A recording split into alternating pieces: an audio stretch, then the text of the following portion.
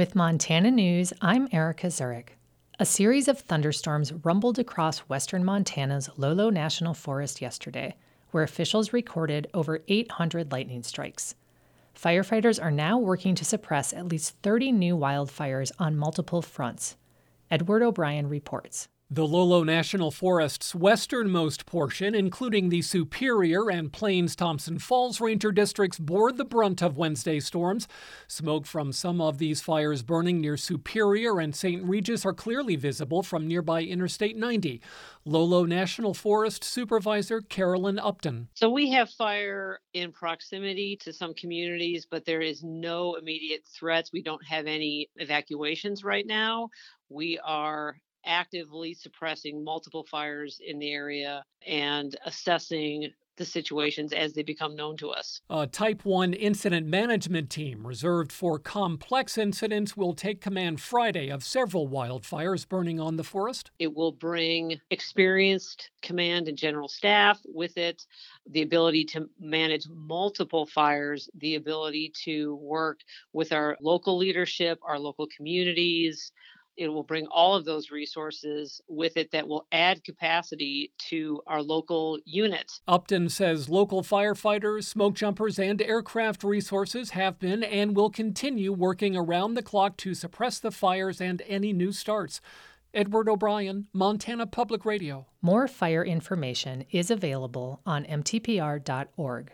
U.S. Senator Jon Tester stopped in Missoula Thursday as he tours parts of Montana to sell a bipartisan infrastructure package that could land in Congress later this month. MTPR's Freddie Monaris reports Tester describes the package as a once-in-a-century investment in infrastructure for the country. Tester spoke Thursday near the under-construction Higgins Avenue Bridge to drive his point about infrastructure. That's a bridge that meets 21st century demand, and I think that's what's important here. He says the $1.2 trillion bill, which includes nearly $580 billion of new spending, will provide significant investment in roads, bridges, airports, and broadband in Montana without imposing new taxes.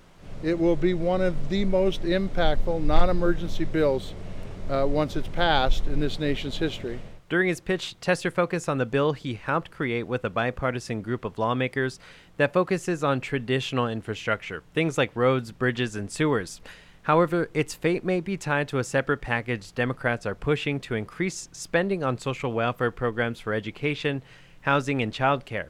These policy goals could advance through the fast-track budgeting process known as reconciliation. That's a process that Senate Republicans, including Senator Steve Daines, are worried about.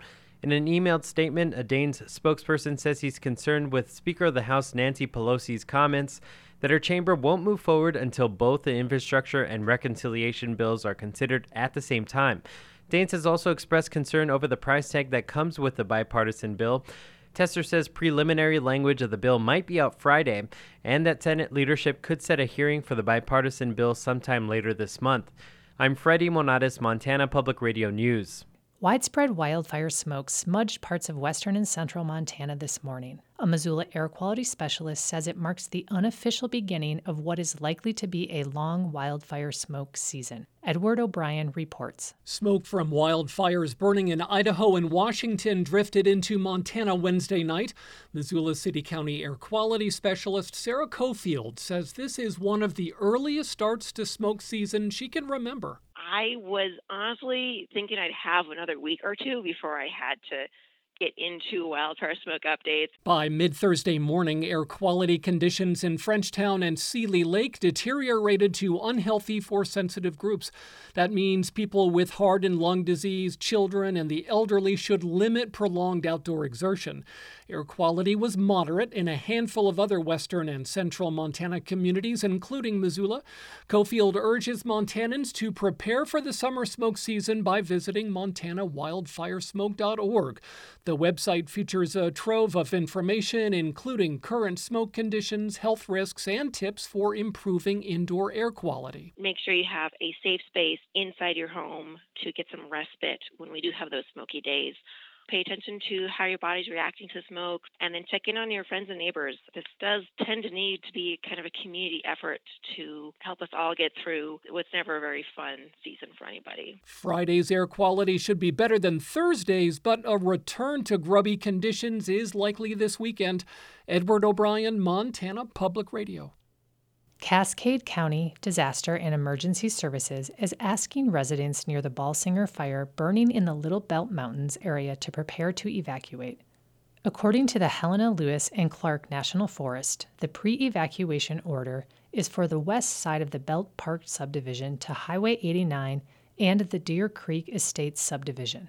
At the time of the Cascade County's pre-evacuation notice shortly before 5 p.m., the Balsinger fire was burning about 20 acres. I'm Erica Zurich. This is Montana Public Radio.